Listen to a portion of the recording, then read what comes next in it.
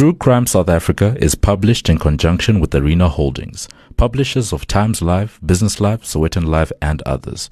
The opinions expressed in this podcast do not necessarily represent the views of Arena Holdings and its affiliates. Welcome to True Crime South Africa. I'm your host, Nicole Engelbrecht, and this is episode 30, The Murder of Talib Peterson. Before we get into today's episode, I'd like to thank our newest Patreon supporter. A huge thank you goes out to Julia Phillips for her commitment to supporting the show on Patreon. Any support through Patreon or PayPal goes a really long way to helping the podcast grow and improve, so I'm hugely thankful for your contribution. If you'd like to support the show on either of these platforms, I will include the links in the show notes. As always, any form of support is greatly appreciated, and it doesn't have to be financial. Sharing of episodes, inviting your friends and family to listen, and interacting on our social media platforms all play a major role in the growth of the podcast. In the spirit of growing and sharing, it's been a while since I've used this platform to share promos for other true crime podcasts, and I want to start doing that again, because not only does it help other podcasts to grow, but it also helps listeners to find new awesome content. One of the things that really resonates with me about true crime podcasting is that there's no such thing as the competition. We're all in this to bring a voice to the victims, and as such, we all support each other and help where we can. Obviously, as with any other arena, you'll find true crime podcasters who are not in this for the right reasons, but they're pretty easy to spot, and you won't find me promoting any of them on here. All of the true crime podcasts I promote are independent podcasters like me, who do this to tell the stories of victims of violent crime across the world. The promo I'm playing today is by the true crime podcast Murder and More. The host, Kira, is definitely one of the good guys, and she works hard to produce interesting and well-researched content. Here's Kira with her promo.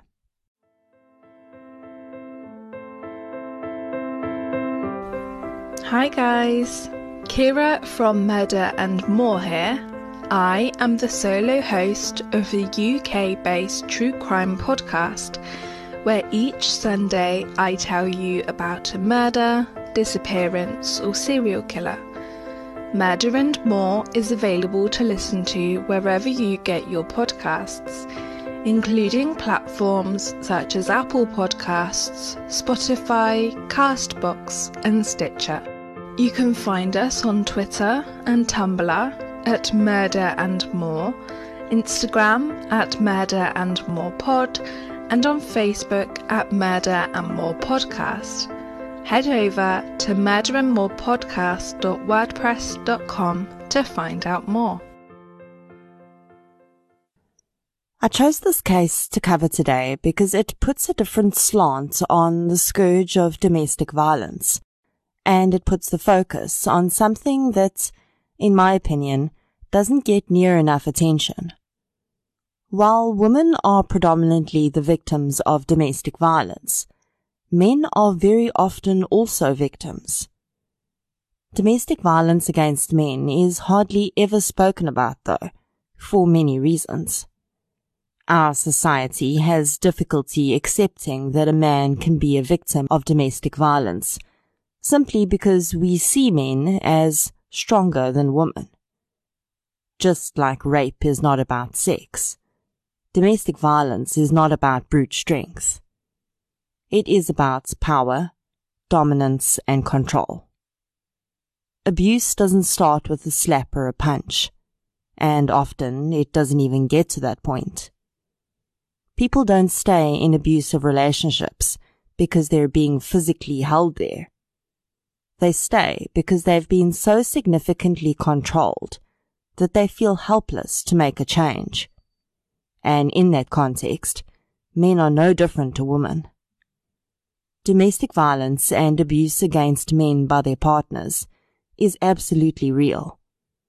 But because there's still such a stigma around it, victims don't come forward. The fact that the victim in this case was a public figure also helps us to realize that this can happen to anyone. This case presents as a murder for hire due to greed. But honestly, I think it goes much deeper than that. The resources I used to research this episode include the chapter on this case in Blood on Her Hands by Tanya Faber, as well as 4 court documents which related to the case. There are a lot of role players in this case, and I'll do my best as I go along to remind you of who is who. So without further ado, let's get into episode 30, The Murder of Talib Peterson. The following episode may contain sensitive material, including descriptions of violence, sexual assault, or graphic descriptions of injuries to victims. If you feel you may be triggered by such material, please consider this before accessing our content. To access trauma counseling or services, please see the helpline information on our show notes. Abdul Muttalib Peterson, known as Talib, was born on the 15th of April 1950 in Cape Town. His talent for music was recognized at a young age, and he performed in public for the first time at the age of 6 at the Cape Town Carnival. At 24, he started his theatrical career by appearing in musicals including Hair, Godspell, and Jesus Christ Superstar. After studying classical guitar in the UK for a time, Talib wrote his first musical, Carnival à la District 6, which was no doubt inspired by his first public performance as a child. In the 1980s, he formed a band called Sapphire, which played interpretations of traditional Cape Malay songs. By 1986, he had partnered up with another big name in theatre, David Kramer, and they would go on to create and produce several critically acclaimed musicals which appeared not just in South Africa, but also on New York's Broadway and London's West End. In 1987, a young lady auditioned for a role in District 6 and caught Talib's eye. He and Madiha Anas would be in a relationship for a decade before they eventually married. Madiha converted to Islam, which was Talib's religion, and they would go on to have 4 children together: daughters Jawahir, Aisha, and Fatima, and a son, Asher. In the mid-90s, Talib's marriage to Madiha hit a rocky patch, and a friend of hers that would often come around to the house to spend time with Madiha suddenly started coming around when she wasn't there, and Talib was alone. Her friend's name was Najwa Dirk. The woman, who had recently come out of her second marriage, belonged to a very wealthy family of fruit distributors. Rumor would later have it that fruit wasn't the only thing that the Dirk family was distributing. Najwa had 2 sons from a previous marriage, and it didn't take long for her to woo Talib. By 1997, Talib and Madiha were divorced, and he moved into a house in Athlone, which was owned by Najwa's family. The couple would share custody of their children with little contact other than co-parenting duties for many years. Talib's children with Madiha would live at the house with him and Najwa for 2 weeks of the month, and then spend the other 2 weeks of the month with their mother. As they grew older, this arrangement became more flexible, and they stayed where they wished. Najwa's 2 sons also lived with the couple, and her cousin lived in a flatlet on the property.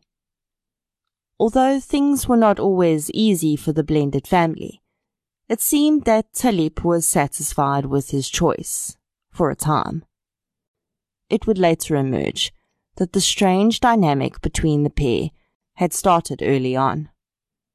They ended up getting married 3 times, twice in traditional religious ceremonies and once in a legal ceremony. For 2 of the ceremonies, none of Talip's family were invited to attend. Talip was an intensely private man, and much of what he had to deal with in his relationship remained a secret until after his death.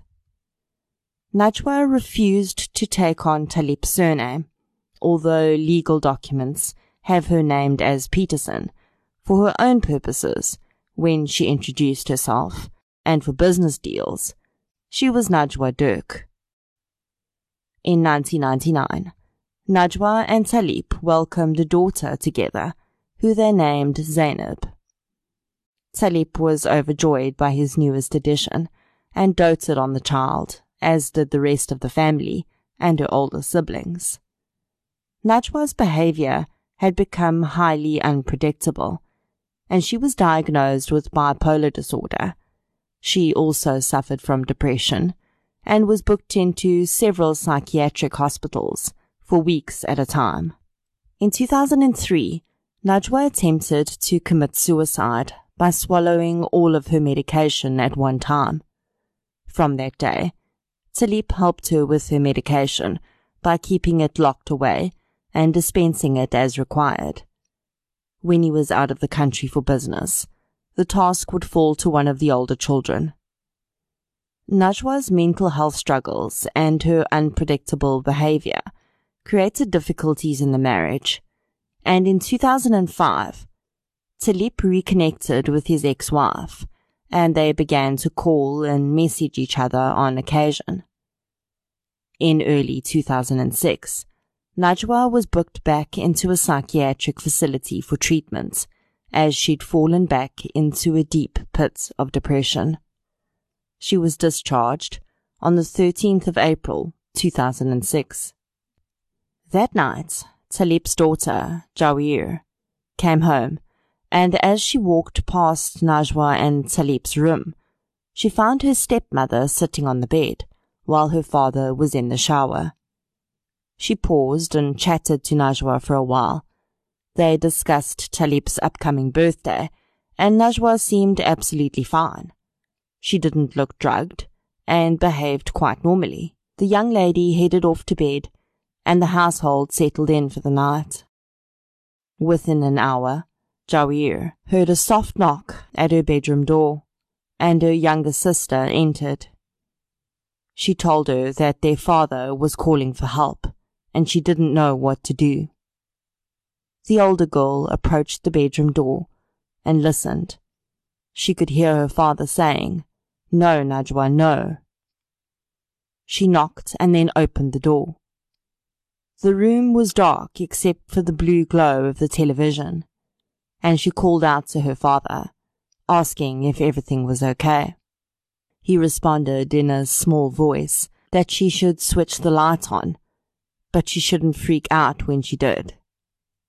Unfortunately, she couldn't keep that promise, as the minute the light flooded the room, a horrific scene revealed itself to the girl. Her stepmother was kneeling on the floor. She had a knife in her hand, and Talip was doing his best to hold her back. His chest was covered in blood. It also lined the blinds and duvet. Jahir said that Najwa's expression was the most horrifying part of the whole scene. She had never seen her stepmother look like that before. She described it as almost demonic. By then, much of the household had gathered around the scene, and Talip handed the knife to the family's live-in domestic worker, asking her to please wash it carefully and pack it away. Talip then arranged for Najwa to return to the psychiatric hospital for another 3 weeks, and he was taken for urgent medical care for his stab wounds. The incident was never reported to the police, but when Najwa returned from the psychiatric facility, things were very different in the home. Talip's children no longer wanted to sleep overnight at their house, and if they did, they locked their doors. Every bedroom door in the household was locked at night from that point.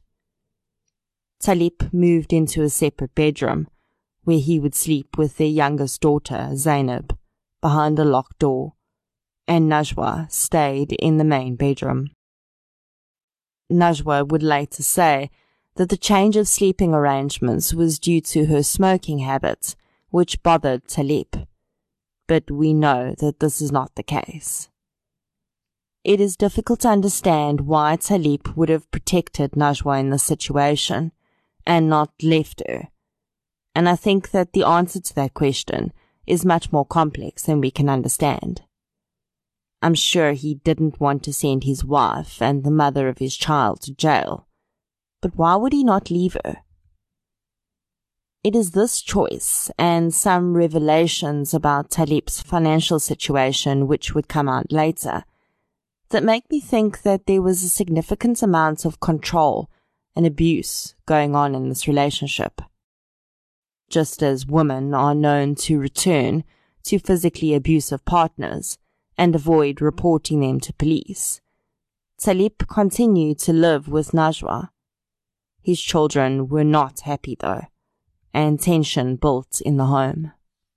Najwa was a well-off woman.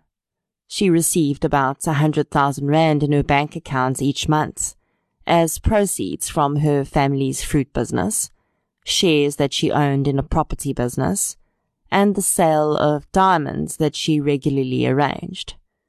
She also illegally sold US dollars for profit. It would emerge that Talip didn't have any money of his own. He had a bank account, but the only money that was in it was what Najwa transferred into the account to run debit orders for his life insurance policies.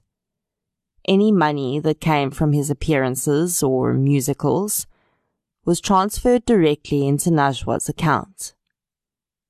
David Kramer would later confirm that this was the arrangement. Talip Peterson actually didn't own anything. His ex-wife had taken their home in that divorce, and the house he lived in with Najwa belonged to a member of the Dirk family. So even if he divorced her, he wouldn't be able to claim half the value of that home. I guess he probably could have proven that his musical revenue had been paid over to Najwa, but that would probably have been quite a process. Najwa had also claimed that she was investing his money for him. He had several life insurance policies in his name, including a few for his children from his first marriage. The most significant policy, though, was taken out in the year preceding his death, and it was valued at 5.3 million rand. There was one sole beneficiary of that policy, Zainab Peterson, his 7-year-old daughter. His will confirmed that the money would be managed by her mother, Najwa, until Zainab came of age. During the school year, Najwa was at her daughter's school when she realized that an old acquaintance also had a child that attended the same school. Fahim Hendricks had known Najwa for at least 20 years. His brother had worked for Dirk Fruit, and Fahim was also still friends with one of Najwa's ex-husbands. Fahim Hendricks was on a different class level to Najwa, and she knew it. The man had tried many ways to make money in the past, and his most recent plan was a small takeaway business that he planned to set up. His only problem was that he needed 10,000 rand for stock, so he approached the person that he knew could help him, Najwa Dirk. It would emerge that this wasn't the first time that Najwa had loaned Fahim money. In the beginning of the school year when they'd first reconnected, she'd loaned him 20,000 rand. As security, she'd kept his vehicle. When he paid back the money, he got his vehicle back. When he approached her for a loan in November of 2006, though, Najwa wanted something else as collateral. She wanted him to kill someone for her, or arrange someone to do it. Initially, Fahim alleges that he refused, but over the days that followed, Najwa phoned him relentlessly, and he eventually agreed. The deal was that he would be given 100,000 rand to split among however many accomplices he needed to get the job done. He claims that he was not initially told who the target would be. Fahim immediately approached a person who he figured would have contacts of the hitman variety. 34-year-old Abdur MG had just been released from jail, and he was living with Fahim and his wife.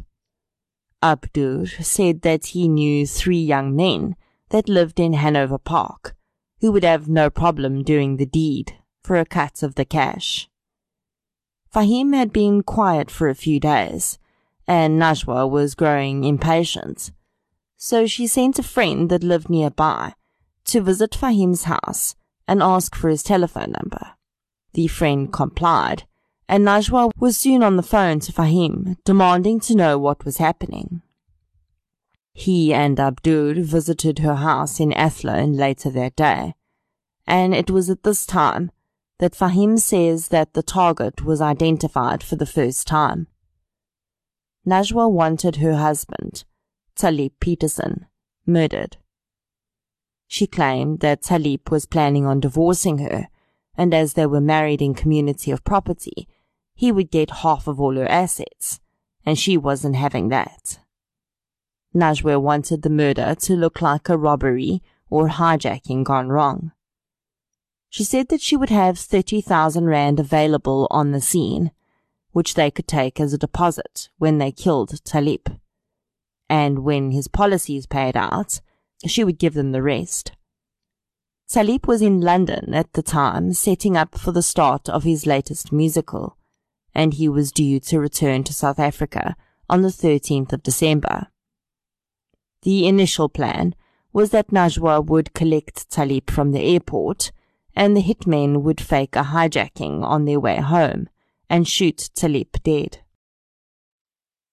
On the 13th of December, however, Najwa called Fahim from the airport to tell him that Talib's plane had been delayed. He responded that he couldn't get hold of the 3 young men who were supposed to do the job anyway. Later on, when he eventually managed to speak to one of the men, they said that they couldn't make it because they didn't have any transport. So these were really high-level guys. Anyway, on the 14th of December, Talib was due to live out one of his life dreams. He was going to perform with his 14-year-old son, Asher. The father and son duet had been planned for a long time, so it irked Talib when his wife said that she would be arriving late, as she was feeling ill. In reality, Najwa wasn't ill at all. She saw another opportunity to act out her plan. She phoned Fahim and told him to arrange the hitmen to wait outside the theatre, and when Talib exited after his performance, they should kill him. So, essentially, Najwa had no problem with the fact that 14-year-old Asher would watch his father get gunned down, nor that he too would be in harm's way. Thankfully, Najwa's really professional gang of hitmen were also unable to get themselves together in time for this attempt, and Talib Peterson was able to perform with his son, and he was completely unaware that he'd been given just 2 days reprieve. On Saturday the 16th of December 2006, Najwa's twin nieces were celebrating their birthday, and a large party was being held to celebrate the event.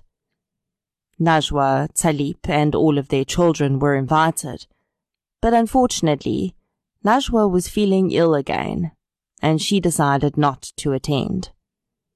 Talib and several of the children attended, and likely still tired from his overseas trip, Talib returned home at about 10 p.m. He found Najwa laying on one of the children's beds upstairs, and they sat together and prayed for healing for her. This prayer was witnessed by Najwa's daughter-in-law, who returned home from the party with her husband, Najwa's son, and their newborn baby. The woman recalled hearing the couple's prayer echoing through the house as she'd entered. They'd tiptoed past the room and settled themselves and the baby into their own bedroom. Their prayer completed, Talib had invited Najwa's cousin inside for tea and birthday cake, and they'd sat around the kitchen table, chatting for about an hour. At some stage, Najwa had joined them. She'd also had some cake and tea, and then told the men that she was going to turn in for the night. She went upstairs and drew a bath, placing candles around it. She then listened as Talib came upstairs and settled into his room to watch television. She knew him well enough that she'd known he would either be watching television in his room or he would be in his studio, and that is exactly what she told Fahim to tell the men that were on their way.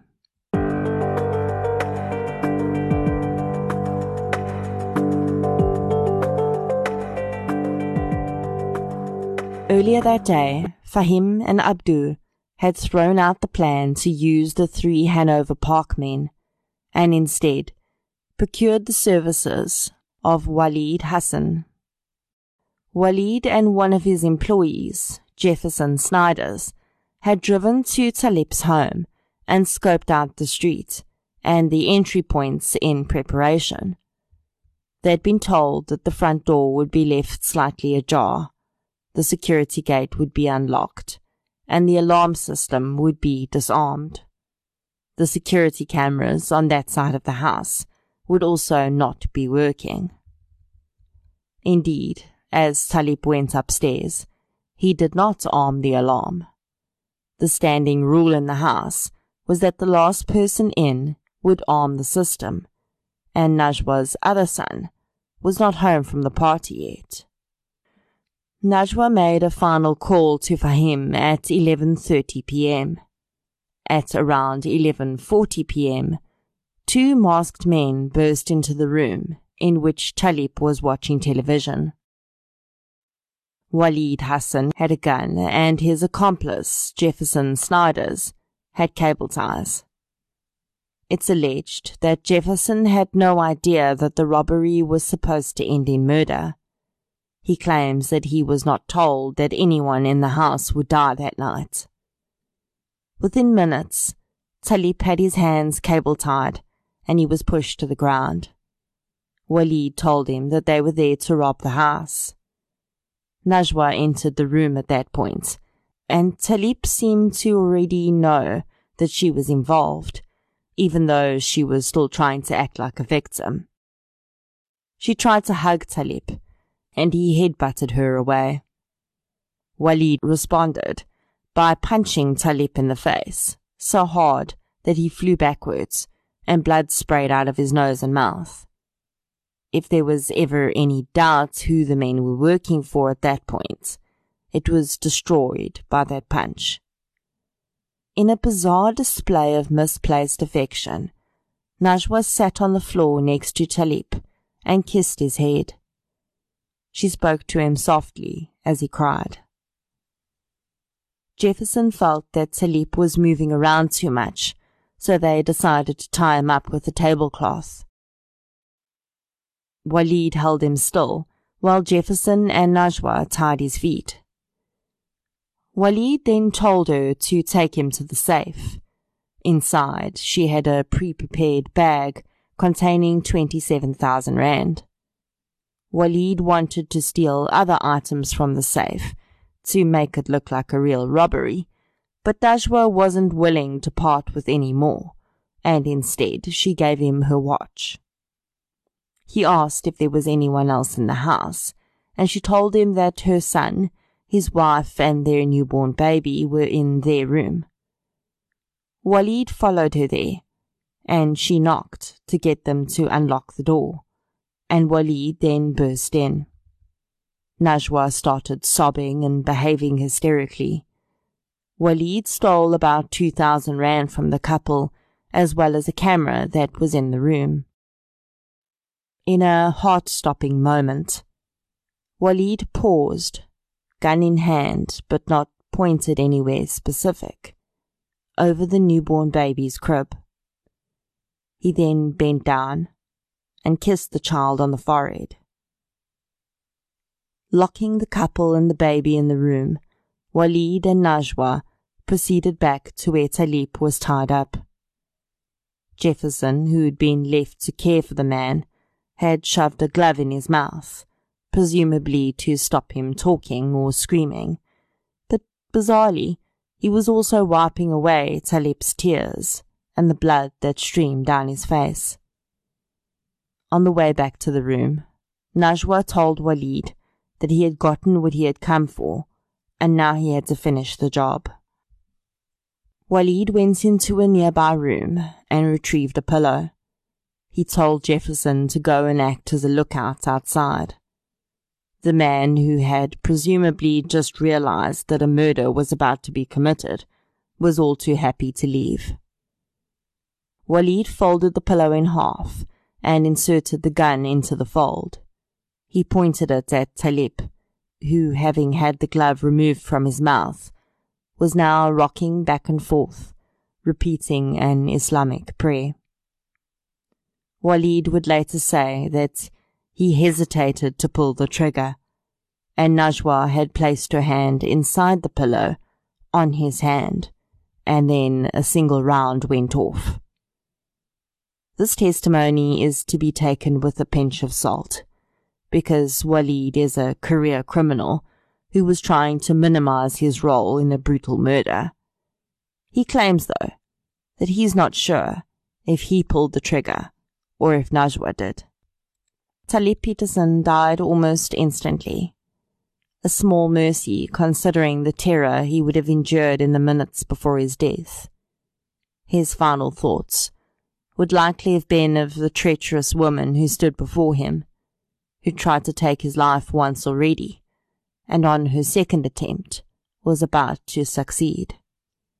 He would likely have also been filled with fear for the safety of his 7-year-old daughter, who lay sleeping in the room next door.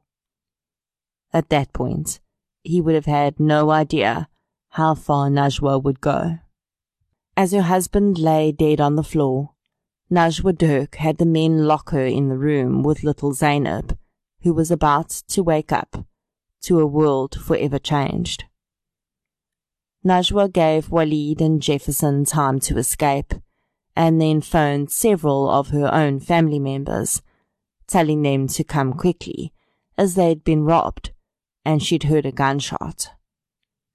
The next half an hour is a muddle of family members phoning other family members. At some stage, someone thought to phone Talib's younger brother, who lived very close to the Athlone home. He would be the first to arrive on the scene with his son. He found his brother's dead body on the floor, and the pair proceeded to break down the 2-bedroom doors behind which the occupants had been locked. A shaking and sobbing Najwa Dirk was administered a sedative by her family doctor before the detective arrived to take a statement from her. As per Islamic burial requirements, Talib Peterson was laid to rest within 24 hours of his murder. On the day of his burial, Najwa Dirk was visited by Fahim Hendricks at her home. Initially, he was refused entry, as during her traditional mourning period, a Muslim woman is not allowed to see men who are not members of her family. The same friend of Najwa's who had gone to get Fahim's telephone number had been at the house that day and recognized Fahim and tried to turn him away. Najwa, though, had intervened, saying that she had to see him about money that he owed her. Money exchanged hands that day, but it wasn't from Fahim to Najwa. As her husband was just interred, Najwa paid the second installment for his murder, 40,000 rand. Talip's younger brother would later say that he had a very bad feeling on the night that his brother had died. He hadn't liked the way the Dirk family was behaving that night, and he felt in his gut that the incident had not simply been a robbery gone wrong. 6 months would go by, though, before the truth would start to come to light. As the world mourned one of the brightest stars of South African theatre, the police were under pressure to solve this high-profile crime. It's unknown exactly when police had enough evidence to turn the tide, but it would emerge that Najwa had made a critical mistake in the hours after the murder. The responding officer had noted that she still had 2 cell phones in her possession after the robbery, one of which she had used to call her family. This was strange because the other victims in the house had been robbed of their cell phones. The officer asked Najwa for her cell phones as evidence, and she hesitated. She asked if she could just quickly take down a few numbers so that she could call people about Talip's passing. The officer allowed it, and during this time she attempted to delete Fahim Hendricks' cell phone number from her phone. Of course, they were still able to retrieve all of her call records, which meant that she couldn't hide the fact that she'd phoned Fahim 51 times in the space of 5 days, before and after her husband's murder. When Fahim was questioned about this, he staved police off for a while by telling them that he and Najwa were in a relationship. The police knew that this would likely not be the case, though, and before long they started to put pressure on Fahim. Identifying him as the weakest link, they arrested him for being in possession of an unlicensed firearm. When he was released on bail, he spoke to an attorney and mentioned that he may have information about Talip Peterson's murder.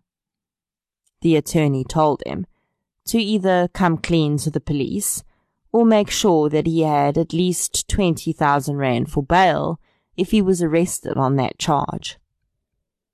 Fahim made contact with Najwa, and she arranged for him to collect 20,000 rand from her father's house to ensure that if he was arrested, he spent as little time as possible under police scrutiny. In the end, Fahim decided to spill the beans, and in June 2007, 6 months after Talip's murder, he confessed to police, receiving immunity from prosecution, and he was placed into witness protection. Within days, Najwa Dirk, Walid Hassan, Abdur MG, and Jefferson Snyders were arrested and charged with the murder of Talip Peterson, as well as 4 other charges related to the robbery and the firearm used in the crime. All parties pleaded not guilty to the charges before them. The trial against the accused was delayed on several occasions, as Najwa Dirk moved through 4 different sets of counsel before finally settling on one. Her defense was that her family had indeed been a victim of robbery that night, and that Fahim must have arranged it because he knew that she had money. As for the stabbing incident earlier that year, Najwa said that she conceded that it must have happened because people told her that it had, but she had no memory of the incident. She explained the numerous telephone calls to Fahim by saying that she was calling to remind him to pay her back the loan, because in her words, money is very important to me.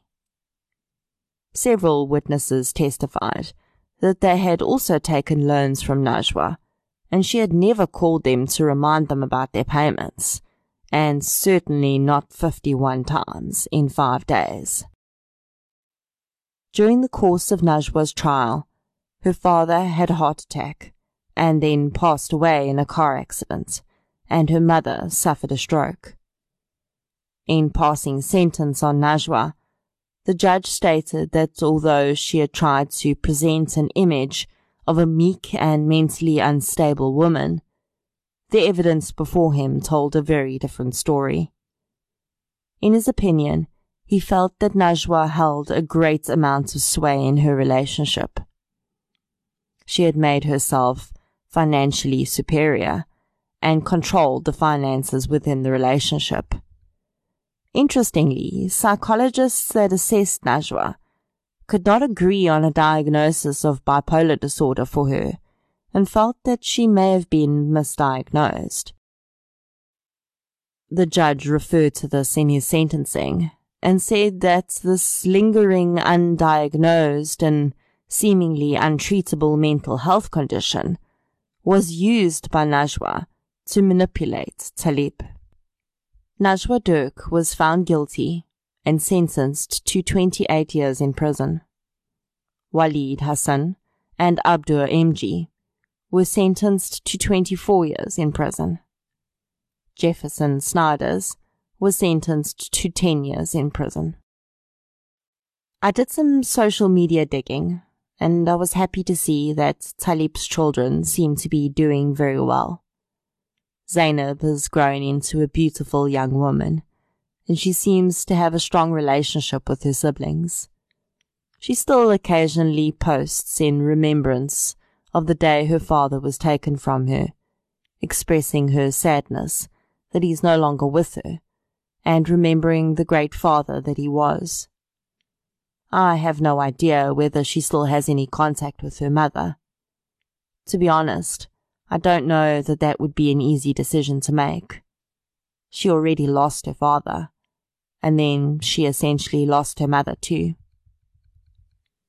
The performing arts community and the citizens of Cape Town, South Africa and the world deeply mourn the loss of Talib Peterson. The former Premier of the Western Cape said that Talib managed to, quote, capture our entire history, express our deepest pain, articulate our joy, and demonstrate our humanity through music and drama, end quote. The circumstances that brought Talib to the end of his life could well have been straight out of a dramatic production. A scheming, murderous wife hires several initially bumbling and eventually deadly hitmen to kill her husband, presumably out of greed. That last bit might not be the entire story, though, in my opinion. As the judge alluded to in his judgment, there was a significant amount of control and manipulation in this relationship. I think that from the moment Najwa laid eyes on Talib Peterson, she decided that she wanted to possess him. This larger-than-life personality and talent had attracted her interest, and despite him being the husband of a good friend, she set her eyes on making him hers. 2 marriages in, she was looking for a third man to control, and Talib must have seemed like the ideal specimen. I'm not for a moment excusing the fact that Talib was as complicit in the formation of this relationship as Najwa was, but I do think that her intentions were very different from his. Najwa was used to being special. Her family had a lot of money, and I'm sure that it was normal for her to be held in high regard because of this. She didn't need money, but she did need a man to dominate and manipulate. The fact that she started so early on with her financial control tactics spells trouble, in my opinion. It would be easy to say that maybe that's the way Talib wanted it, but many of his family members said that he told them that his financial isolation was very concerning to him. We will never know why he chose to stay after her initial physical attack on him. We will also never know whether she really intended to kill him that night, or if it was just another part of her manipulation. Was she building fear in Talib, showing him who was boss, so that when the moment came and that gun was held to his head, he would know who had really pulled the trigger, whether literally or figuratively? Many may struggle to see this case as a form of domestic violence, but I do. Domestic violence is damaging, alienating, and horrifying, and it happens to both genders. We can no longer close our eyes to the fact that women are equally capable of being abusers against their domestic partners, and that many, many men are suffering in silence at this very moment. Najwa Dirk likely thought that she was very clever. Her entire life she'd managed to buy her way into whatever she wanted, and when she was finished toying with Talib, or perhaps even when he was getting ready to leave her, she decided that that wasn't going to happen. I think that the sentence handed down to her was just, but as the judge said, no sentence handed down will ever bring back the bright light that was Talib Peterson. Many of Talib's children have inherited his talent, and they continue to sing and have careers in music.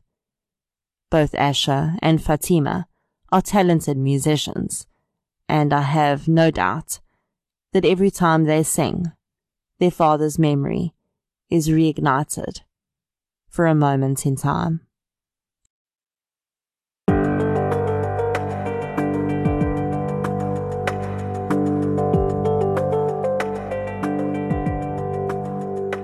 Thank you for listening to episode 30, The Murder of Talib Peterson. If you enjoyed this episode, please be sure to subscribe on the app that you're using to listen right now. You can also follow us on social media. We're on Facebook, Twitter, and Instagram. I'll be back next Friday with more South African true crime content. Until then, thank you for your support, and I'll chat to you soon.